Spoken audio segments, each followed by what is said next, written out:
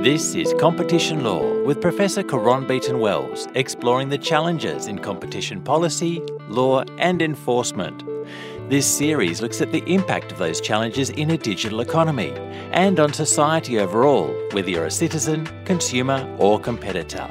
In this episode, Caron steps outside of academia to speak with investment expert Jonathan Tepper. I'm very pro-markets and I'm very pro-competition, so I'm in no way anti-capitalist. I think that the problem is we've confused being pro-big business with being pro-capitalism. And I think that if people who are not pro-capitalist do not reform markets, then others who are certainly against capitalism are going to reform it in ways that are not good for any of us. Here's Caron Beaton-Wells. In case you haven't noticed, in the US there's a vigorous debate going on about levels of concentration in the economy. Big tech, of course, is at the heart of this debate. Some say it epitomizes the problem. For others, it's the one bright spot. In today's episode, you'll hear from someone outside the ivory tower. Jonathan Tepper, investment advisor, author, and a former online entrepreneur himself, is the co-author of a new book, The Myth of Capitalism, Monopolies and the Death of Competition. For Jonathan and the many others rallying to this cause, capitalism in America is dying. In making the diagnosis, he and co-author Denise Hearn highlight a host of economic indicators as symptoms of the disease, and they point the finger squarely at lax antitrust enforcement as a leading cause. The book's hot off the press, and it's already won a string of glowing endorsements. So, fortunate to catch him before he headed off on book tour, I asked Jonathan to share his research with us. Viva voce style, I also asked him to defend his thesis against the various lines of attack marshalling on the other side of the debate. First, though, I wanted to know just what set him off on the path of writing this particular book. I really was trying to answer a question that I had for myself and for clients. So I started an economic research group, and what we try to do is build leading economic indicators to tell us whether growth is going to be going up or down, or whether wages are going to be going up or down. And we had a specific leading indicator for wages in the U.S., and even as the employment market was tightening over the last decade, we didn't really see almost any increase in wages. So I thought our indicator might be broken, and I decided to do some research and try to find out why. And it was really sort of going down that rabbit hole that led me to conclude that industrial concentration meant there was less competition and then greater power for companies over workers. And that was really the start of this book project, essentially delving into the death of competition. And you say capitalism without competition is not capitalism. Well, I think that capitalism has two elements, if not more, but two central elements. And one is obviously private property. That battle was won with the fall, essentially, of the Soviet Union and the Berlin Wall. Private property globally has really won out. The other element is competition, meaning that for the invisible hand to work, you need to have clear signals on pricing to be able to induce the correct amounts of supply. And the truth is that when you look at the landscape in the United States in particular, but it is happening in other countries, what we've seen are fewer and fewer players, enormous barriers to entry. Some are regulatory, others essentially are through the abuse of market power. But we've ended up with far fewer players in most industries and therefore no real competition, or we've ended up with tight oligopolies which actually collude, which means that there isn't competition. And to that extent, it distorts capitalism. Would you say that the digital sector is a case study for your general conclusions about the broken state of capitalism? I certainly think that it could be considered a poster boy for the problems. The book looks at dozens of industries that have seen a decline in competition. The tech industry probably is the most extreme. The internet was meant to be open, free, anarchic, and now basically we have two companies essentially completely dominating what people find and see. You're not alone in your views about concentration being too high and continuing to rise in the US. We've heard similar views in the popular press. They're being promulgated by progressive think tanks. They've been co-opted by politicians left and right, and they've even made it into the ivory tower at the University of Chicago, home of Milton Friedman. But There is also stiff opposition to the thesis as set out in your book. It's along two broad lines of attack, and I want to put these to you and get the benefit of your views. The first is that it said assertions about concentration being too high, being manifested in excessive market power, are just not supported by hard evidence. What would you say to that? Well, first of all, the idea of consumer welfare and that allowing companies to merge creates more efficiency and lower prices is just not supported by the evidence. And there's dozens and dozens of studies that show that, work by John Quokka in particular, which has a database of mergers. So it fails on its own merits in terms of consumer welfare. But then moving beyond that, you have poor effects on wages, on startups and economic dynamism, and on productivity. And it also destroys localism. So there are non-price elements that are horrible, but even on price elements, highly concentrated industries raise prices. What would you say are the best measures for concentration when thinking about antitrust implications?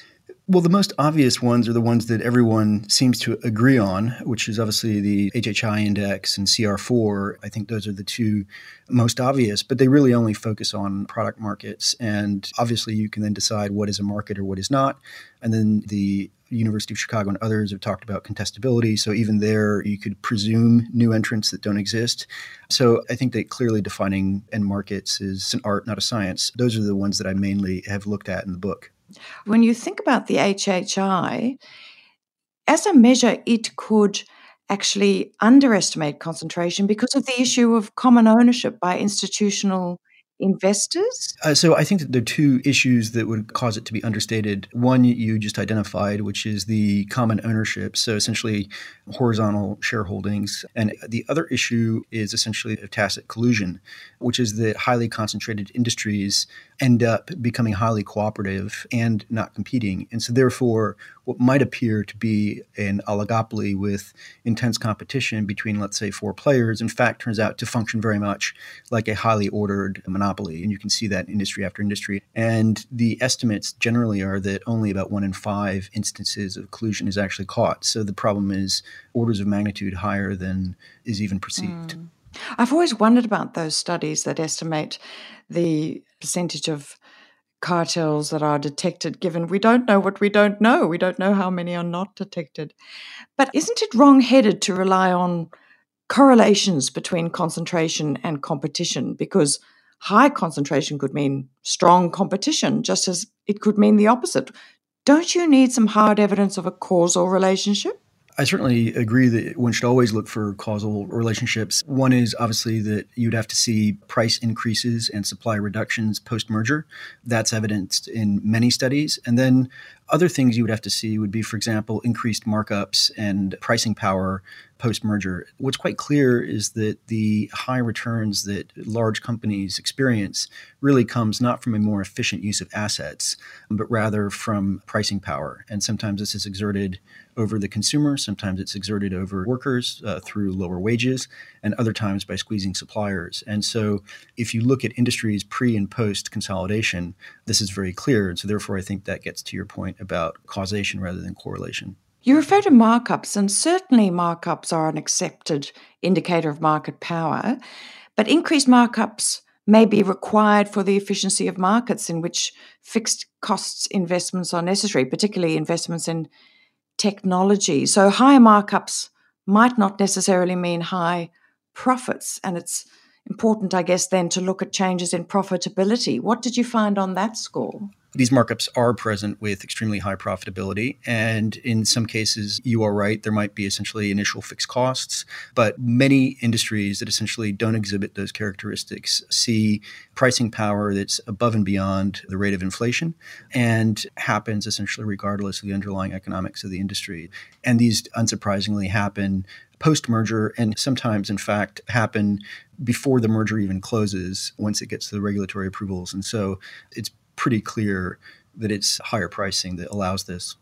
You also talk about a drop-off in startups and collapses in IPOs. High profits would be less of a concern if there was a high rate of churn, if market power and incumbency rents were temporary because of new entry.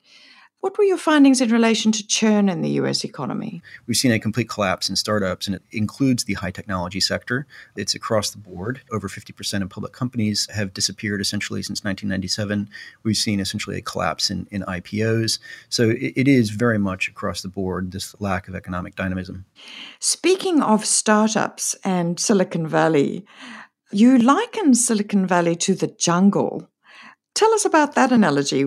Sure. So I would love to claim credit for this analogy, but actually this came from a hedge fund that loves investing in tech companies that he and his hedge fund considered to be monopolies. And he said this is basically like the triple canopy in a jungle. And as you approach a jungle, it's very difficult to walk at all. People carry machetes as they hack their way through.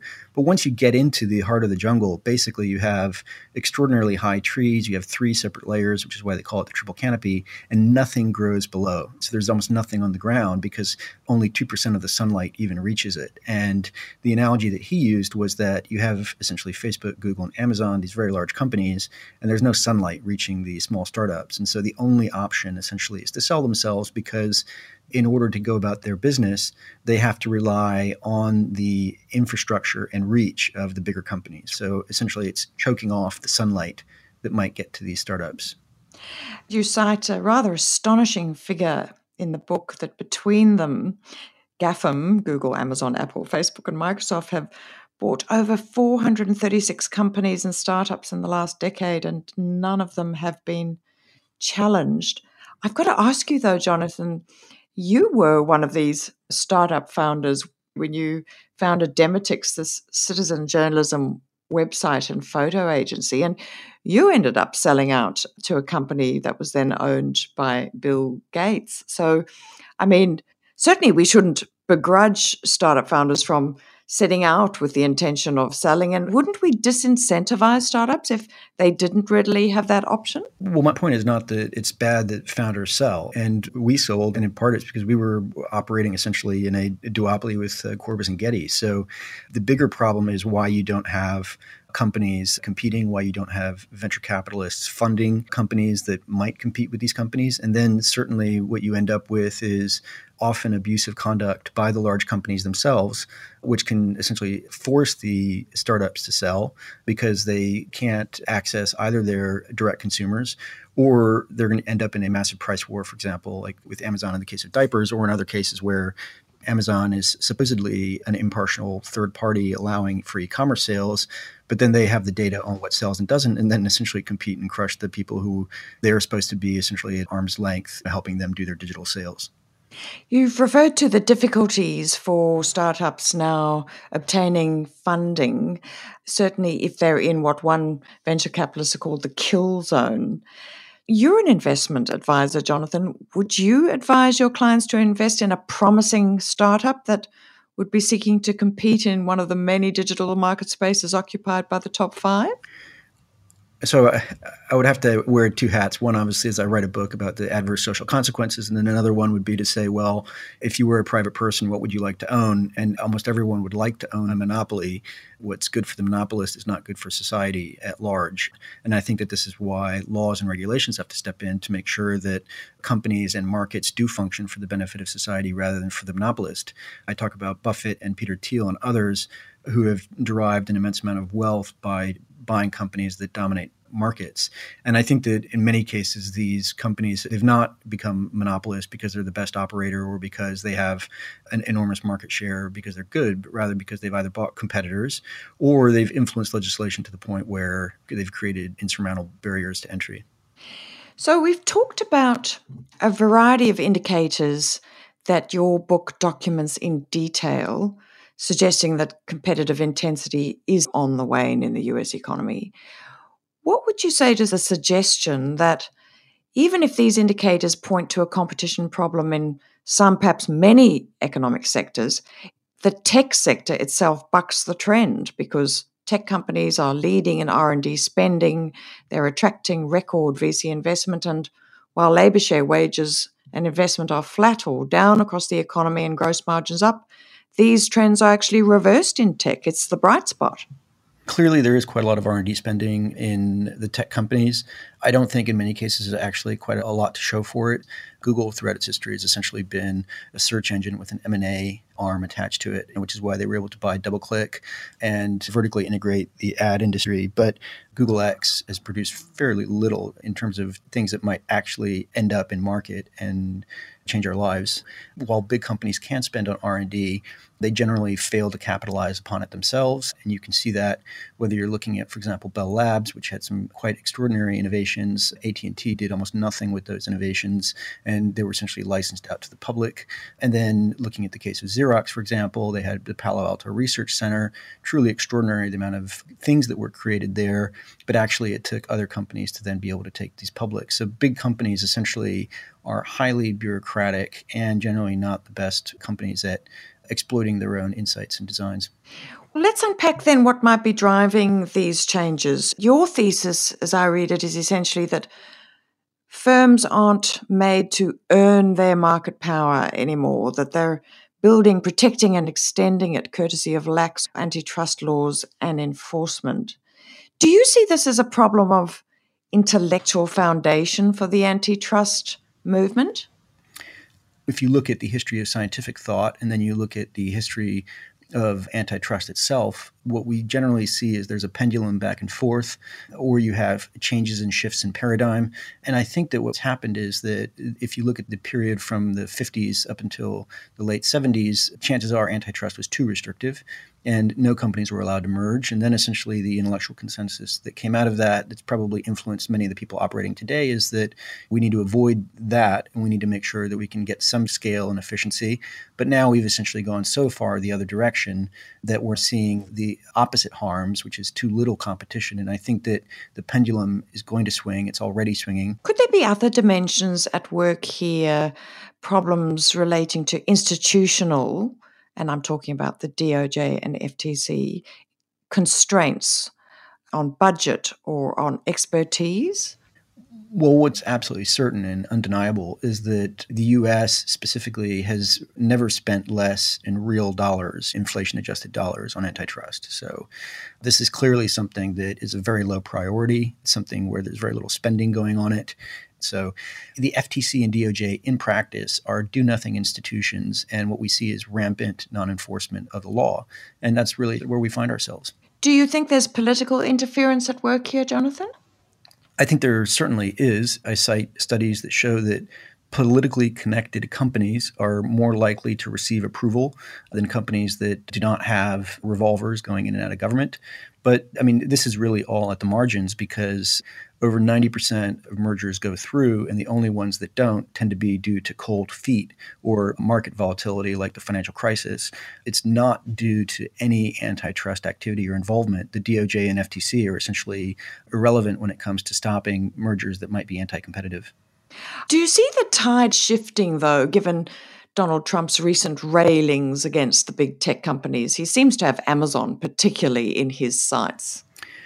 I think that clearly he's doing it because he doesn't like the fact that the press criticizes him, and the Washington Post is owned by Jeff Bezos. And while I do think that we need a lot more antitrust, I think that it certainly should not come from a politically motivated angle. It should be a thoughtful and considered approach. And I think that Donald Trump is the antithesis of thoughtfulness. Okay, so the thesis is, as I said, that firms are not being made to earn their market power. But of course, you'll be aware there's a counter argument here, and that's exactly the opposite, that firms are earning supersized market power and successively extending it because of repeated success in investing and innovating to distinguish themselves from their rivals, or indeed by cutting costs and just becoming more efficient and more productive. Do you have a response to that? Yes. I mean, I would say that that's total bullshit. But on a more thoughtful response, whenever anyone picks an industry and tells me that a company's gotten very big, I generally point to specific mergers over time that allowed them to get big. Most of these companies, in almost all cases, did not get big because they won market share by being extraordinarily innovative. What happened is they bought their rival and managed to get market share that way. And then the result of that has been greater market power and pricing. So there are very few examples where one company is just so good that they have 90 or 100% market share, and it's because everyone picks them. Generally, it's because they've bought competitors and acquired market share. And there's a related issue here. Those that are of the view that these firms that we're speaking of have earned their power also counsel enforcement authorities to be highly cautious in intervening in fast-moving, innovation-driven markets. And their concern is that if you are not sufficiently cautious, there will be unintended or unanticipated chilling of innovation. Now, this was a perspective offered by Google's chief economist, Hal Varian, in episode 15 of the podcast. Well, I think that regulators and antitrust authorities should be appropriately humble about their ability to predict the future, because we in the industry have certainly become pretty humble on that ground. You don't want to intervene because there's some anticipated or expected or maybe bad thing that will happen down the road. You really want to have hard evidence that some particular behavior is causing problems that might be dealt with by competition authorities or by regulatory authorities. Thoughts on that account? It's quite clear that lawyers and economists who work on behalf of companies that want to get mergers through, they would think that. And so that's just to start out with. But if we look at specifically at Google itself, they were allowed to buy DoubleClick. They essentially were able to consolidate the ad industry. And that really is not the result of any extraordinary technological shifts that were unanticipated. This was basically allowing them to take out display advertising when they had search. It's not like what's happening is companies are not being allowed to grow. What's happening is that they're buying competitors. And the harms that happen are often anticipated and anticipated correctly. And sure enough, when companies have market power, they exercise it. That's just human nature. Well, let's talk now a bit about the effects of the broken state of capitalism that you lay out in this book.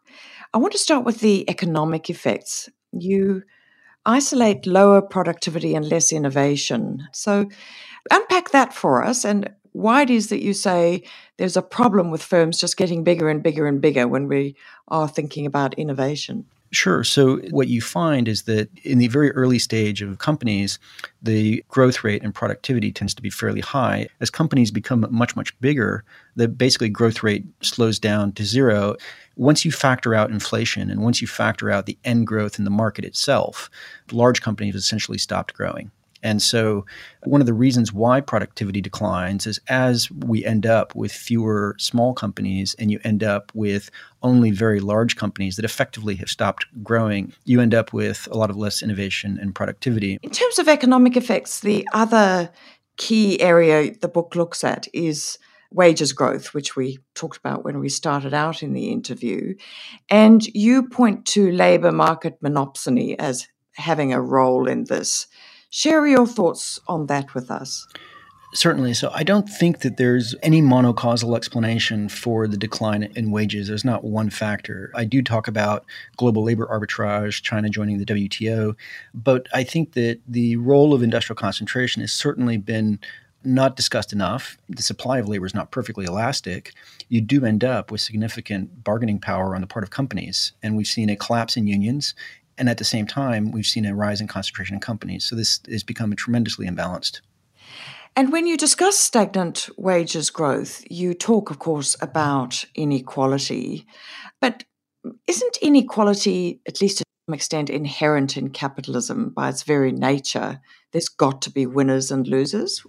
The issue is not inequality. The issue is unjust inequality. And so capitalism will reward innovators and creators, and that's why we have patent systems, and that's why early entrants to markets that might see an opportunity are able to seize it. But the real issue is unjust inequality, and to the extent that large companies want to preserve or perpetuate monopolies and oligopolies and prevent new entrants from competing with them, then I would argue that that is an unjust inequality where it transfers money from consumers or workers to companies. If inequality is the problem here, then there are many who would argue it's not an antitrust problem, that there are a raft of other public policies that are far superior for tackling it? Tax to begin with, social welfare, other policies relating to education and training might spring to mind. What would you say to those arguments? Well, I don't think that inequality should be a goal of antitrust. I think true competition would help reduce inequality. So I think it's a byproduct. It's not the ultimate objective. And I think that just to allow a lack of competition or mergers that should not happen and then think that you're going to solve it via the tax system, I think is a very misguided approach. I think what we have to do is fix antitrust because it's fundamentally broken on its own terms, in terms of higher prices, in terms of less innovation, and all these other things I've discussed. You also go on to say that broken markets create broken politics. What are your key concerns in a nutshell about the implications of concentration for the political process and perhaps for democracy generally? The reason why I say that broken markets create broken politics is that it's when companies essentially try to make sure that regulation and laws work to their advantages rather than to the advantage of the average person. That's what corrupts markets. And you can certainly see that if you're looking at the revolving door at the FTC or FCC, where people work for companies, get paid, argue in favor of specific mergers, join the FTC, then are essentially passing judgment on their previous companies or similar companies. And then you look at the revolving door between Google and the White House. A lot of this basically leads to a deeply corrupt system where the ultimate goal essentially is to look after clients rather than greater public welfare. Jonathan, you've put a huge amount of work into this book, but there's also a lot of passion behind it. And I know people are going to hear that from listening to you.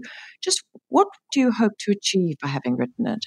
So I did start writing the book in part due to that chart on wages. But another bigger, more overarching reason is that I'm very pro-markets and I'm very pro-competition. So I'm in no way anti-capitalist. I think that the problem is we've confused being pro-big business with being pro-capitalism.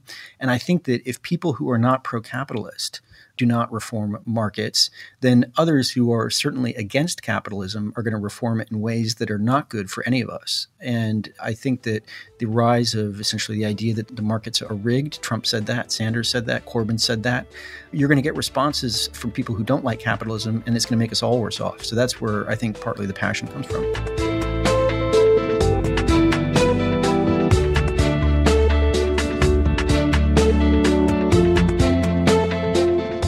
There's no doubt passion, but there's also a wealth of research being invested in the issues raised in Jonathan's book. They're issues that are the subject of a round of public hearings being conducted by the FTC, and they're coming up in conferences in which we see antitrust academics lining up on each side of the debate. Clearly, they're issues that are relevant to, but go beyond big tech, and they've got broad implications for economies and antitrust generally, not just in the US. Next on Competition Law, as 2018 draws to a close, we look back over the first 6 months to see what we've learnt, some of the highlights, and a few of the surprises and the laughs we've had along the way. In the meantime, you can find a link to Jonathan's book and suggestions of other ways in which you can lean into his thinking in the show notes. Competition Law was produced by writtenandrecorded.com, and I'm Coron Beaton Wells.